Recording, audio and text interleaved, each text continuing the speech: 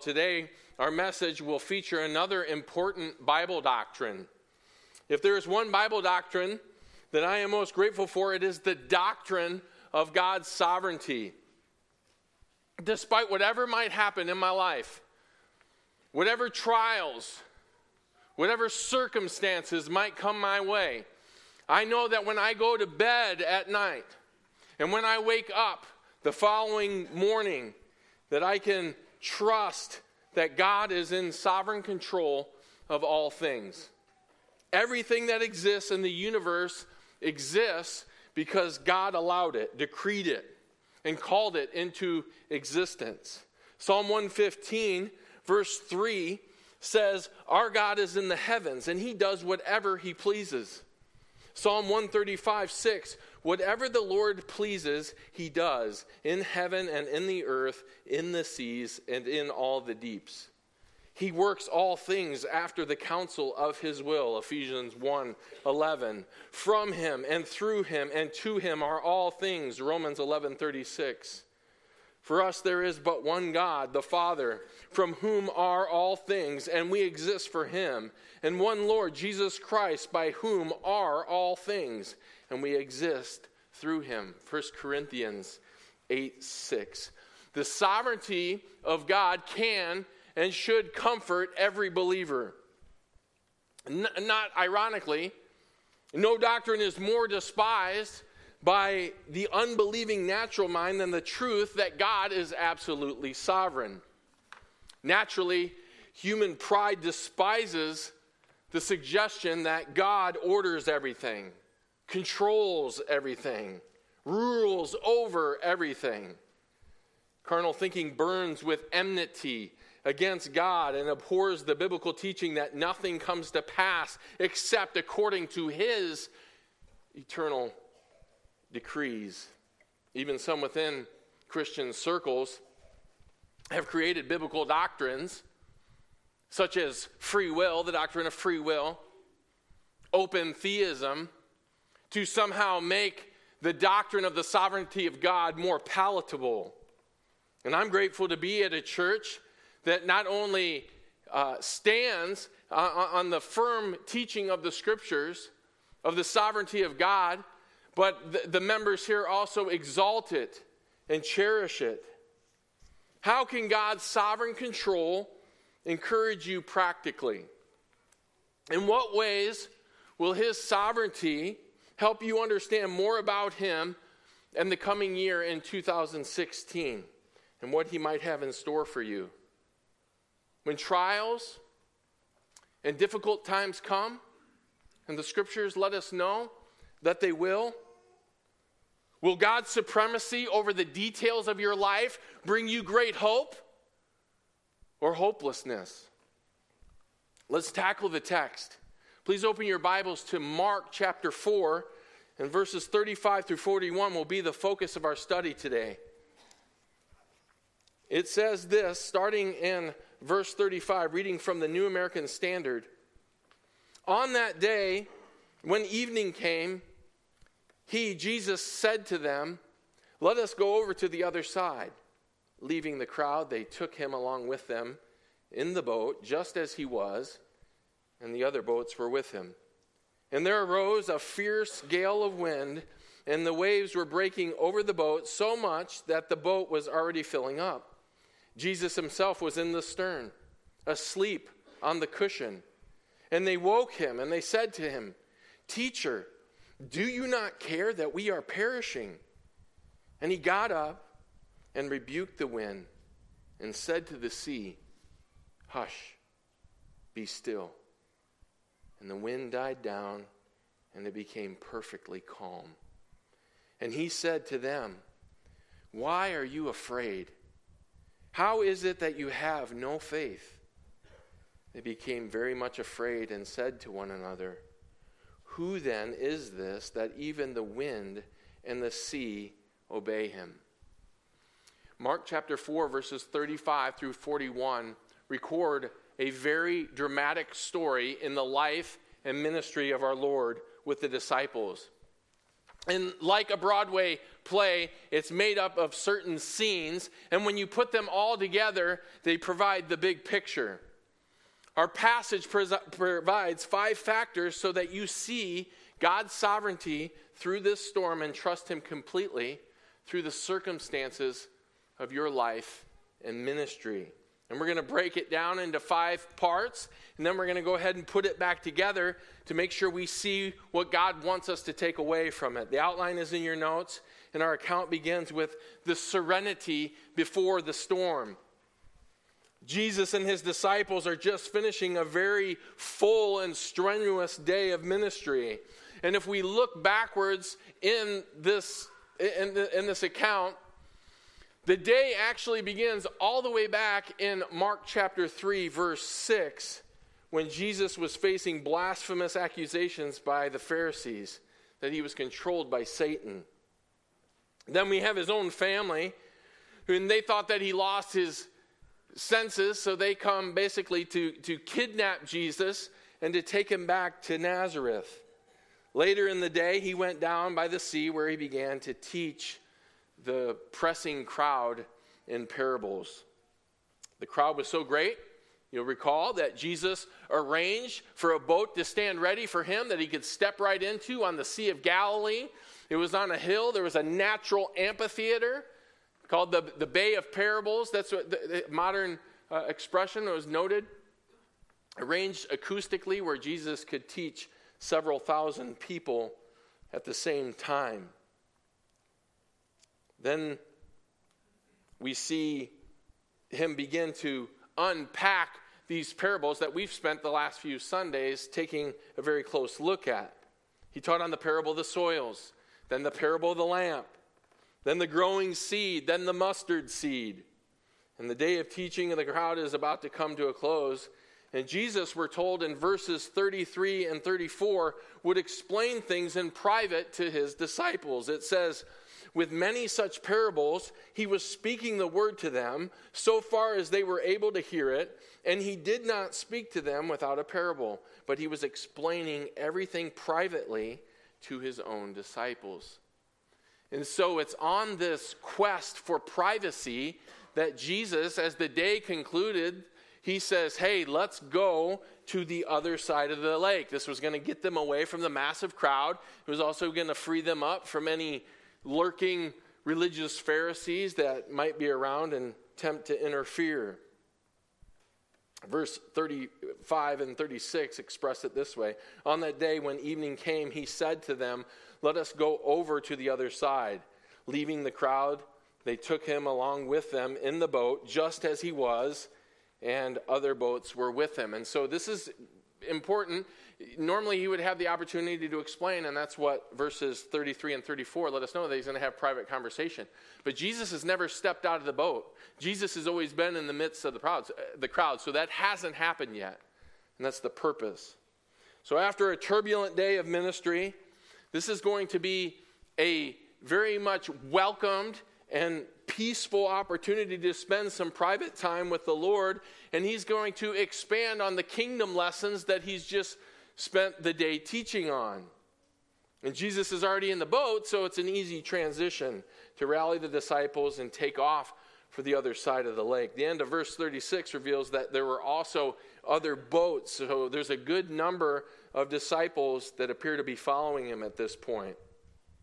Little did they know that during the night, on their way over to the other side of the lake, that Jesus was going to teach them a major lesson. And this takes us to our second stage-setting factor, the severity of the storm. Look at verse 37. It says, and there arose a fierce gale of wind, and the waves were breaking over the boat, so much that the boat was already filling up. As your notes indicate, this verse reveals 3 posing threats, and I want to take a moment to talk about each so that we grasp their severity. Let's start with the wind. Remember the Sea of Galilee. It was called a sea, but it was really a lake. It was 13 miles long. It was 7 miles wide. It actually sat in a basin with mountains surrounding it. In fact, if you go 30 miles northeast to the northeast of the Sea of Galilee or the lake, there's where Mount Hermon is, which stands over 9,200 feet. And so these are tall mountains. And so it was very common to experience what was called the lake effect. I know I'm going to look like a meteorologist when I explain this, but you know, that offshore flow that's going to move it. No, I'm just kidding. But it takes place. There is actually cool mountainous air in the upper elevations that would move down. And then when it would meet, that warm air would come off the surface of the lake and it would meet. It would create helicopter type winds, swirling winds. Those who have ever traveled to Chicago, who have been there, have had a chance. If you've been in the city, or especially down on Michigan Avenue, which goes right by Lake Michigan, you've experienced the effect, right? The cold air from the north, which it comes down from Canada and comes down, and as it meets that warmer air that's rising up off the lake, you get a lot of wind. Some falsely think that this is why Chicago is called the Windy City, but it's actually nicknamed and connected to Illinois politicians in the 1800s who were actually filled with hot air. And that's why they called it the Windy City, and that's the true origin of the nickname. President Obama, by the way, was an Illinois governor for 8 years, so I'll let you connect those dots. But the point that I want to make is that the lake effect, is very real in Chicago, and it was much, much worse in Galilee. Our verse in the NAS says that a fierce gale of wind arose, while the ESV describes it as a windstorm, which paints only a slightly stronger picture. The Greek words, fierce gale and windstorm, can also mean hurricane. This was no ordinary storm. The wind serves as the primary catalyst to the other two threats of this storm. The second threat posed were the waves. Verse 37 says that the wind was so strong and so severe, the waves were breaking over the boat so much that the boat was already filling up. Again, this isn't the ocean, so there were no tides. There would be no reason for waves to exist unless the wind got so violent that it would start to pick up. And those who have been on lakes during storms, I've had the opportunity, and perhaps some of you have as well, you can see some smaller waves and some very choppy waters come to fruition. Historians have done research on these boats, and one shared the following. In 1986, the hull of a fishing boat was recovered from the mud on the northwest shore of the Sea of Galilee, about 5 miles south of Capernaum. The boat, 26.5 feet long, 7.5 feet wide, and 4.5 feet high, corresponds to a design to a first-century mosaic of a Galilean boat preserved in Migdal, only a mile away from the discovery site, and to a 6th century mosaic of a similar boat from Medeba. Carbon-14 technology dates the boat between 120 BC and AD 40. Both the fore and aft sections, the front and the back sections of the boat were said, to have been covered with the deck, providing space on which to sit or lie down. And apparently in Jesus' account, there was also a cushion there. So choppy waters, cushion, all the people who've sat in bleachers can relate. The boat was propelled by 4 rowers, 2 per side, and has a total capacity of about 15 persons. The Galilee boat corresponds to the particulars of the boat described in the story and to depictions in various ancient artistic renderings. A similar boat accommodated Jesus and his disciples on their crossings of the Sea of Galilee, end quote. And so I was able to go online and track down a picture, and I wanted to pull it up so you could get a true visual of what that boat looked like. And this is actually, you can go over to the Holy Lands, and they've made a replica, and you can have a chance to see this actual boat if you go. The thing that I want to draw our attention to is that, it wasn't a canoe. So depending on your boating experience, you might have some idea like, oh, it was a smaller boat. They were in a canoe. Storm came. No, this is a large boat, and they did some commercial fishing out of it, but the sides of it were 4.5 feet tall. So think about this. If waves are crashing, okay, first of all, crashing, not just breaking, but crashing over the side, they had to be at least how tall? A minimum of 5 feet. And so you think about this, and they were probably several feet tall. Any wave like that would easily be able to capsize a boat like this. They just weren't made for the ocean waters. This is a smaller boat. You would need a much bigger boat. Also, we got to add into the fact that there were other boats that were traveling together. It was at nighttime. If the swells were going back and forth, right, they could actually slam into each other, and that by itself could be catastrophic. Well, there's a third posing threat, and that was, of course, the water. And here's what we have taking place. Sudden hurricane-like winds and gusts, right in the middle of the night. The journey across the lake is several miles, and the boat is in danger of capsizing due to extremely large waves. And the end of the verse reveals that the boat is filling up with water. Does anyone know what happens when a wooden boat fills up with water?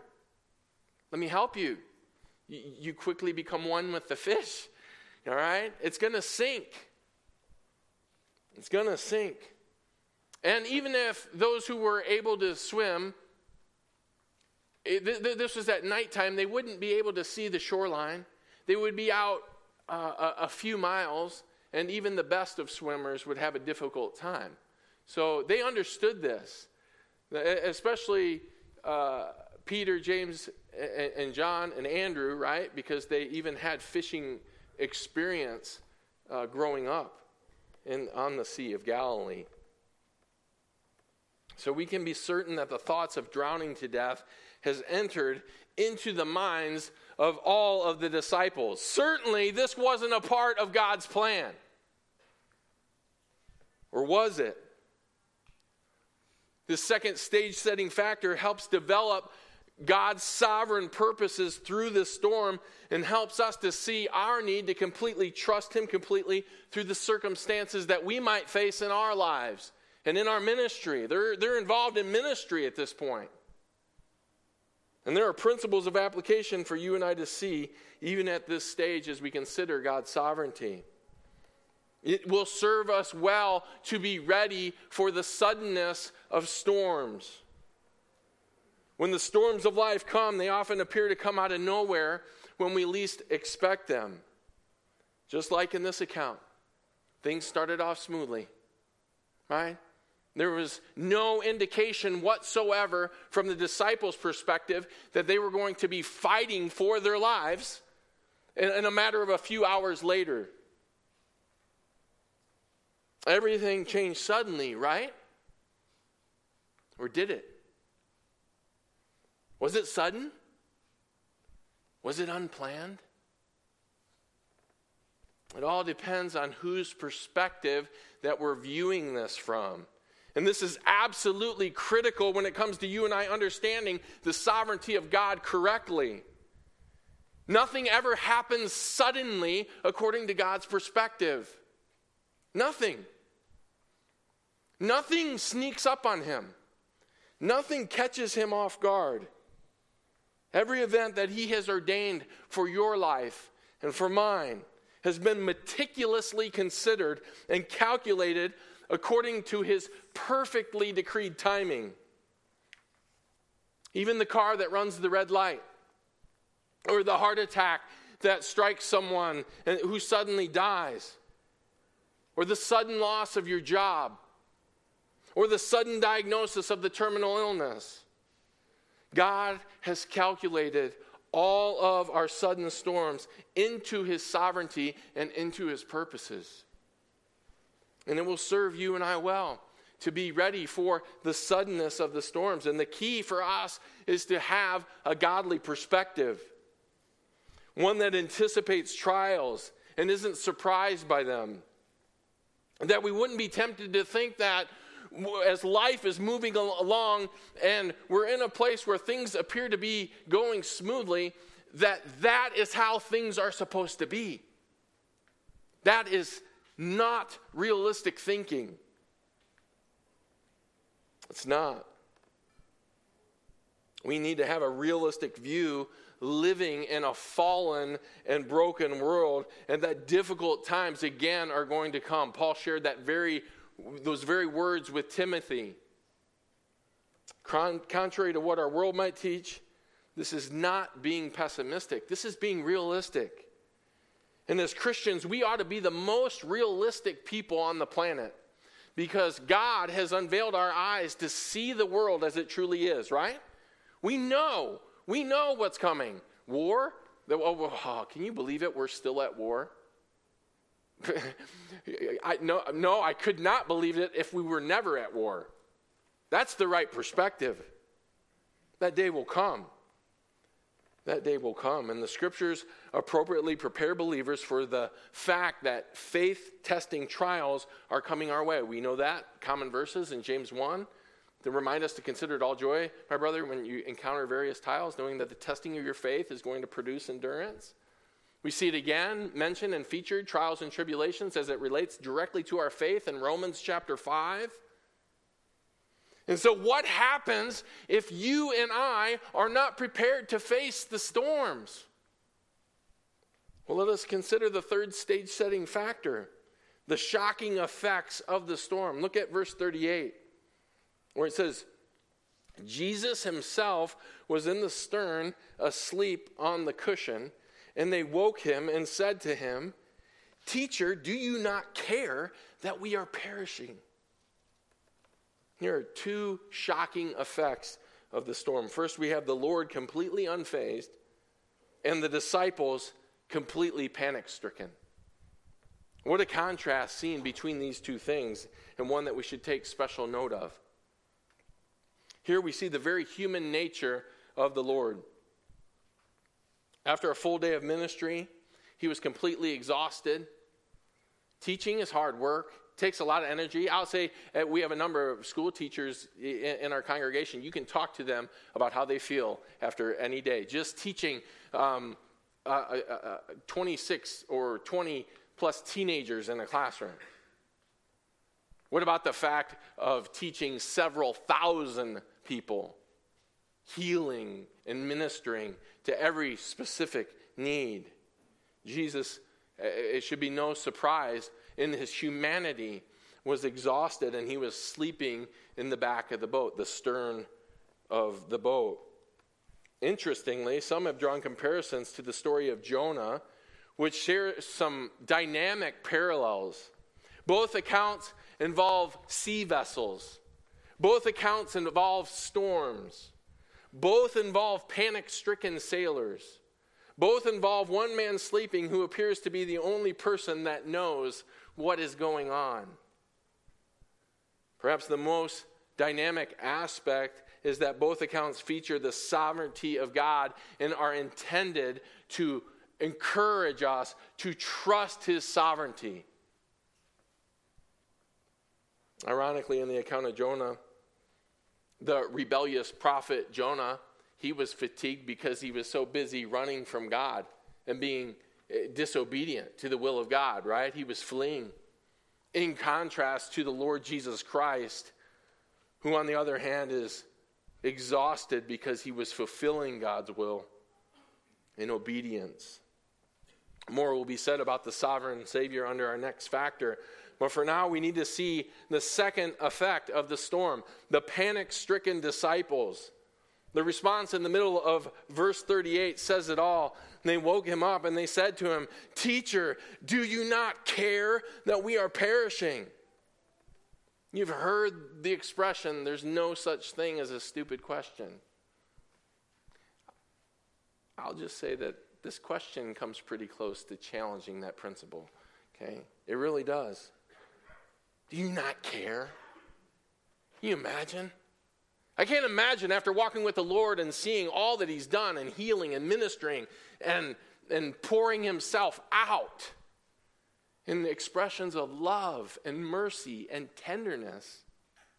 And yet they would come to a place where they would ask the question, don't you care? Both Matthew and Luke record the parallel accounts. In Matthew 8:25, the disciples said, "Save us, Lord, we are perishing." While in Luke 8:24, it says, they said, "Master, Master, we are perishing." Commentator James Edwards shares this insight. The rudeness of Mark's wording reflects the way frustrated and desperate people speak, and is probably a verbatim reminiscence of the disciples' response in this crisis, end quote. He then goes on and he includes a cross-reference to Luke 10:40, which is an account where Mary is with Martha, right? Mary and Martha are together and they're at with the Lord, and of course, Martha gets very disturbed that Mary is sitting at the feet of Jesus and isn't helping. And so she, in that account, goes up to the Lord and said, "Listen, I'm doing all these things. I'm trying to get these things. Don't you even care? Tell my sister to help me." Exact same word. Exact same word. What's the point we need to take away? Pressures from the storms we face always reveal what is in the heart. And this is proving to be true with the disciples. There's actually one additional insight, and it's a nuance that you can only see in the Greek. When it comes to this verb that's translated, "we are perishing," it's in the middle voice. There's active, middle, and passive voices in the Greek. And the emphasis is being placed upon themselves. The question could even be translated, "Teacher, do you not care that we ourselves are perishing?" The general concern isn't we inclusive with the Lord. The middle voice helps us to see that the focus was on self. And how quickly the effect of the storm had them focus on themselves and their circumstances. And the same can be true of us when unexpected storms and trials strike. We can get so overwhelmed immediately, right, with our own personal fears, our own anxieties. We can get so self-focused. We can get overwhelmed by the magnitude of the circumstances that we allow them to eclipse the sovereignty of God. And think about this. This is interesting to think about. There are so many different types of natural disasters. Hurricanes, tornadoes, lightning strikes, floods, earthquakes, tsunamis, avalanches, droughts, wildfires, volcanic eruptions, and on the list goes. When it comes to spiritual storms, there are also many different natural disasters that you and I could face in a fallen world. Storms of suffering may try to overwhelm our lives and devastate us with heartbreak, true heartache and turmoil. Diseases and illnesses and sicknesses abound, trying to bury us in a blizzard of affliction. And those who work in the medical field, they testify to this reality and they see it each and every week. Physical trials, storms of great suffering. Others might be overwhelmed by the storms of sorrow. Someone you love suddenly dies, and it leaves you grief-stricken and shaken by your loss. Or perhaps it's a broken relationship.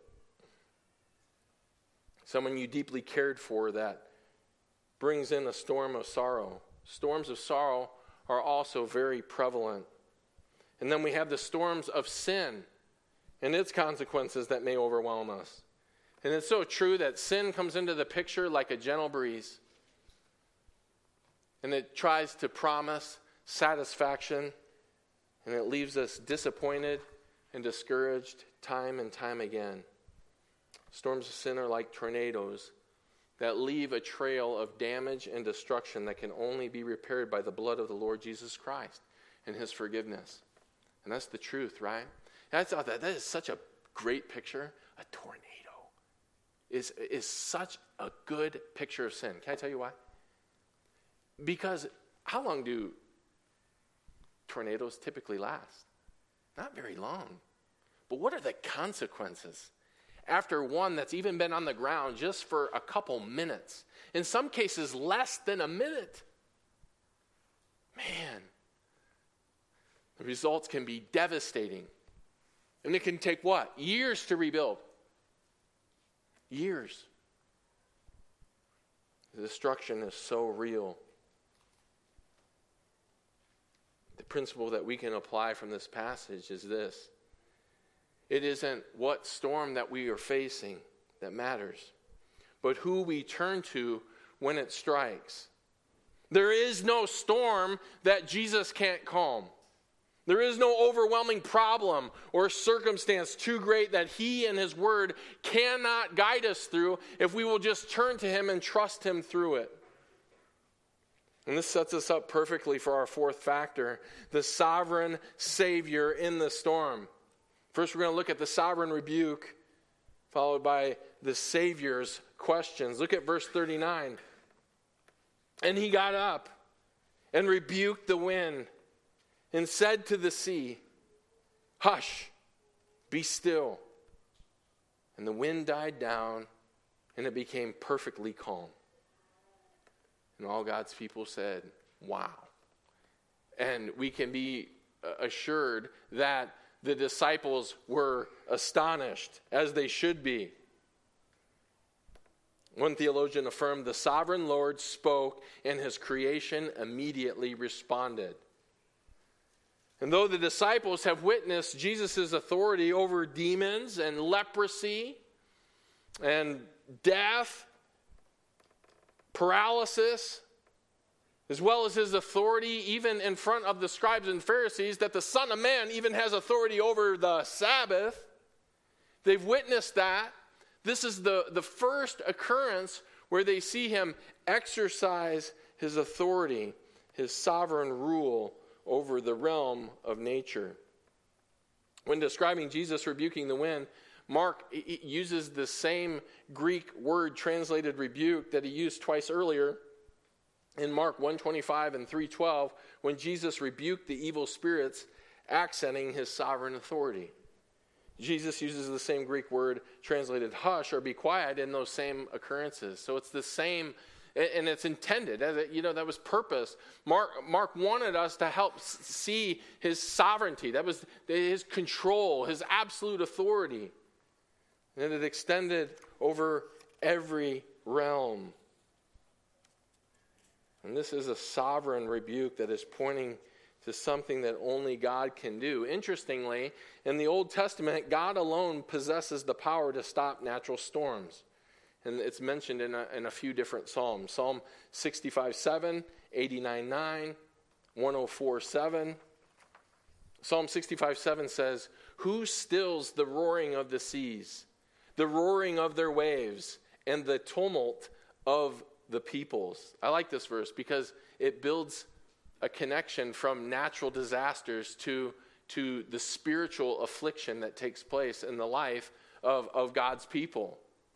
And that's what Mark is ultimately doing for us today, the principles from our passage which we're looking at. Here in this account, Mark informs his readers that the same power and sovereign authority belongs to Jesus. And he's helping them to see both his deity and his sovereignty. And this was also it helps you and I see it, and certainly the disciples can't miss it. Jesus concludes by using this as a very unique discipleship opportunity, and this, again, extends even from the time where this is actually taking place.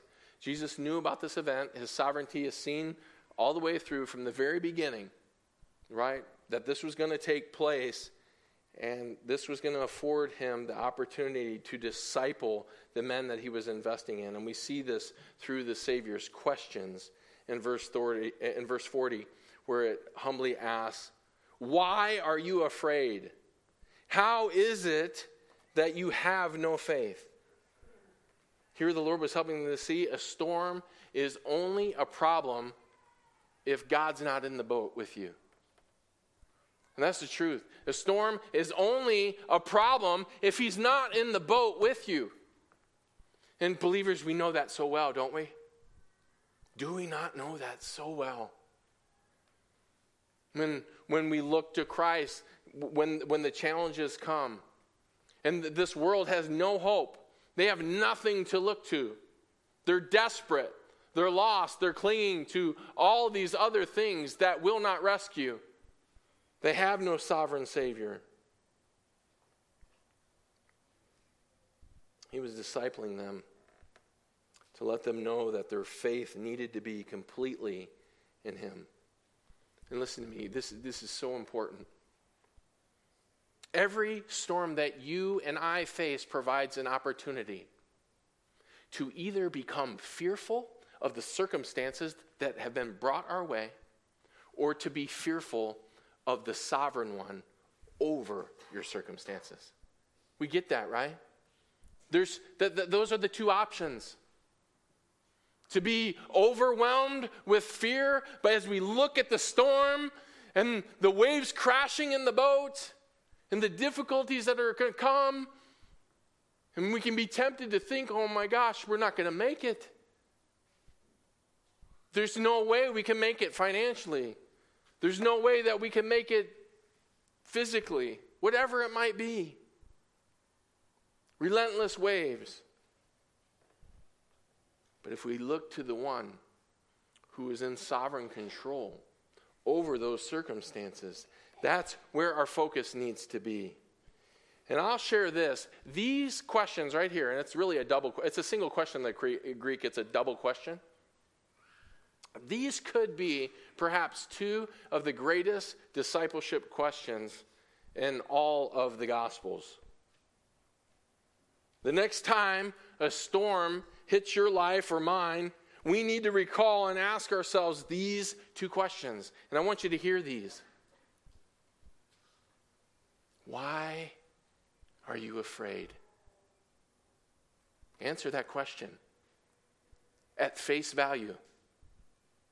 See it with clarity. Why are you afraid? What could we possibly be so afraid of? How is it that you have no faith? In the Greek, it actually carries the notion of lacking faith, not being faithless here. Okay? And we have a boatload. And that's perfectly punny for this situation. A boatload of scriptures that encourage us properly on how to answer those questions. Why are you afraid when God's word says, "Do not fear, for I am with you. Do not anxiously look about you, for I am your God. I will strengthen you. Surely I will help you. Surely I will uphold you with my righteous right hand." Proverbs 3:25. Do not be afraid of sudden fear, nor of the onslaught of wicked when it comes. There's a verse for today. With terrorism and all the things that are around us, all the threats, do not be afraid when sudden fear, nor of the onslaught of wicked when it comes. In God I have put my trust. I shall not be afraid. What can man do to me? Psalm 56:11 and 118:6. Hebrews 13:5-6. For he himself has said, I will never desert you, nor will I ever forsake you, so that we confidently say, the Lord is my helper. I will not be afraid. Again, what will man do to me? People, circumstances? Are we going to fear those things? Really? Or are we going to look to the one who has sovereignty, who's in complete control over those things? We can even go to our Hobby Lobby verses. I love mentioning them. Proverbs 3:5-6. Trust the Lord with all your heart. Have faith. Lean not on your own understanding. In all your ways acknowledge him, and he's going to do what? He's going to give you straight paths. He will give you straight paths through your storm. He will get you to the other side of the lake, spiritually speaking. Question for you. Did the disciples make it to the other side of the lake? They did. You know what? So will you and I. So will you and I if we trust the Lord and we look to him during our trials and we cling to him.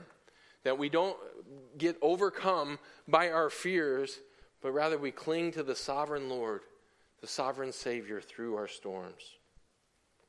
We just need to fear the Lord. And the fifth and final factor encourages us to see how the disciples were led to do this very thing.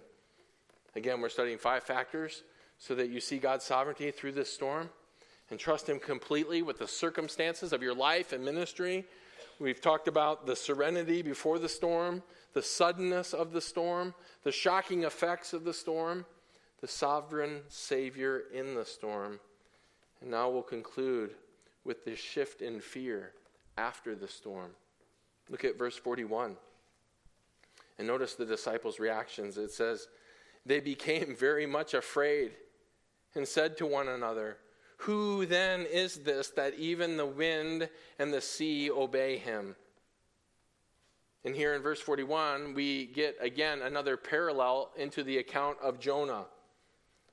Mark records that the disciples were terrified after the calming of the storm. Their fear, great fear, repeats verbatim the fear of the sailors in Jonah 1, when the pagan sailors in Jonah's story recognized God in the presence of the miracle and offered a sacrifice to him.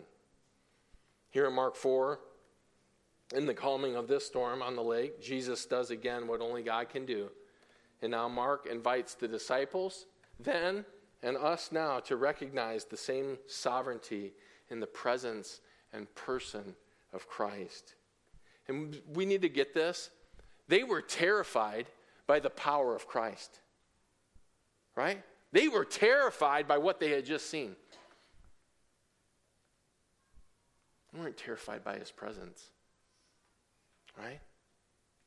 In fact, we can be certain that when they faced violence and difficulty and challenge in the days ahead, that his presence was of great comfort. Believe me, after what they saw happen, would they not have been glad that he was in the boat with them?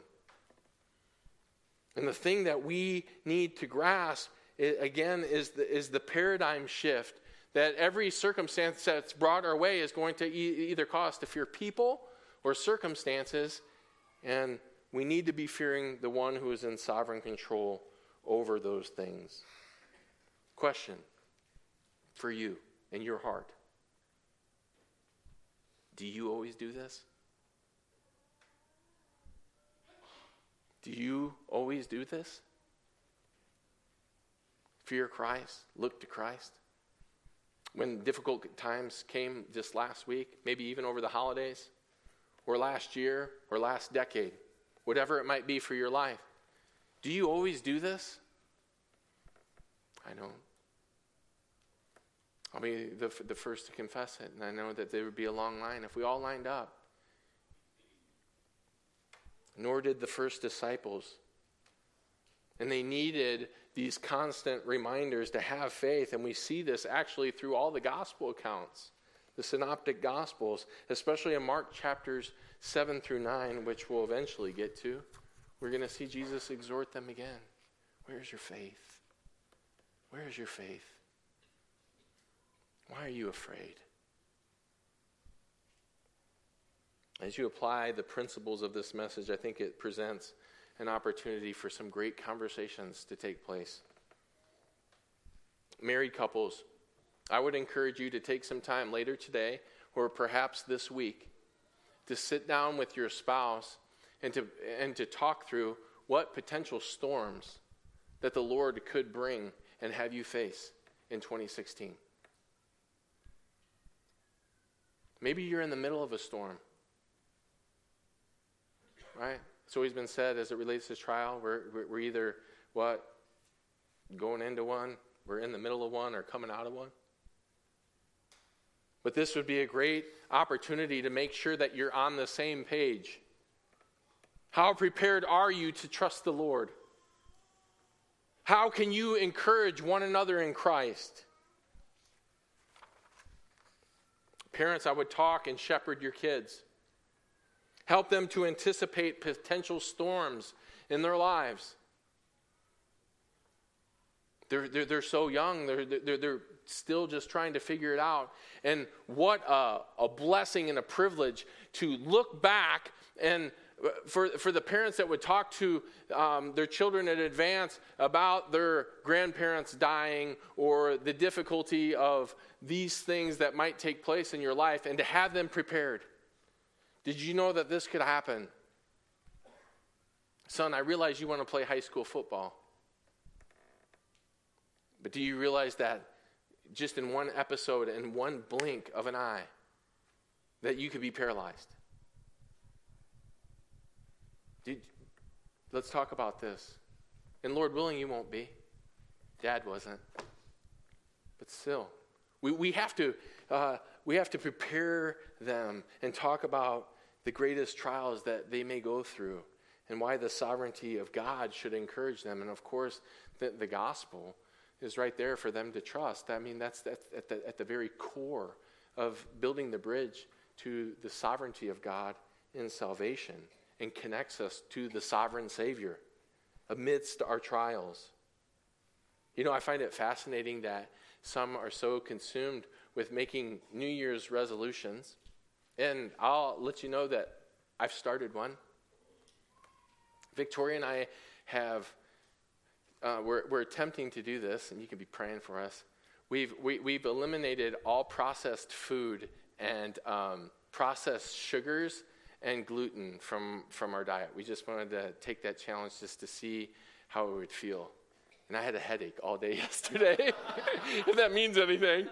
Talk about serious detox, man.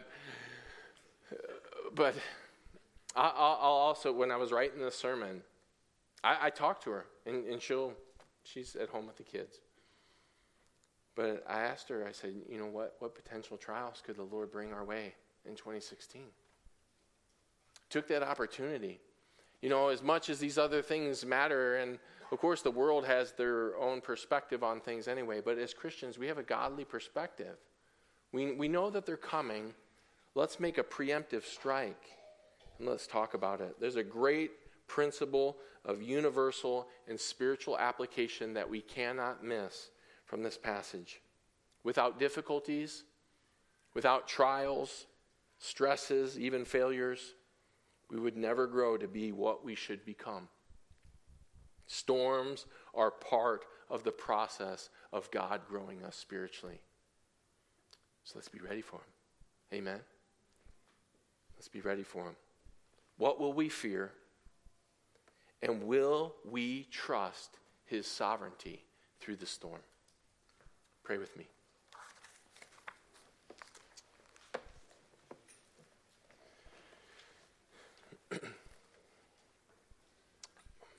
Father, we bow our heads, thanking you for this opportunity just to give you thanks for a new year. There are a number of things that people look forward to and anticipate. And there's nothing wrong with that. Looking for ways to improve things. Looking forward to reaching and striving towards goals. I in no way and hope that I didn't undermine those things. Those are good things. Yet, in a spirit of wisdom, you would have us consider that the church is in a giant ship sailing on this world that is filled and ravished with different storms. We come together corporately to acknowledge that very fact. And yet our lives, as we go out in our little boats each and every week, we all hit the individual storms that you've ordained that we would have to meet, that we would have to face. And you don't want us to be overcome with fear. You don't want us to fret about our circumstances or about people. You want us to fear you, to fear the reality that you are sovereign and in control of all things. And that we do have a great sympathetic high priest who can empathize with us. Jesus was on the boat in this storm, physically. And as we think about it, even his death on the cross involved the greatest storm of all, the utter turmoil and devastating impact of sin that nobody could ever calm. And even the sovereign one, the Lord Jesus Christ, calmed that storm for us. There's nothing he can't do. There's no storm that he cannot overcome. Remind us of that fact.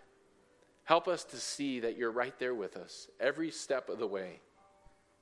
And Father, when we do fall short, help us to learn the lesson the second time. Help us not to repeat it. Help us to be testimonies to our fellow brothers and sisters in Christ and how to deal with the trials that we face. And I thank you for being in a church where so many have embraced difficult trials and have been such faithful testimonies. Help us all to continue to walk in faithfulness and encourage our spirit with the two questions that our Lord has asked us in this passage today. Why are we afraid? And how is it that we have no faith? And we know that you will provide the answers to those questions. We give you thanks and praise. In the name of Christ we pray. Amen.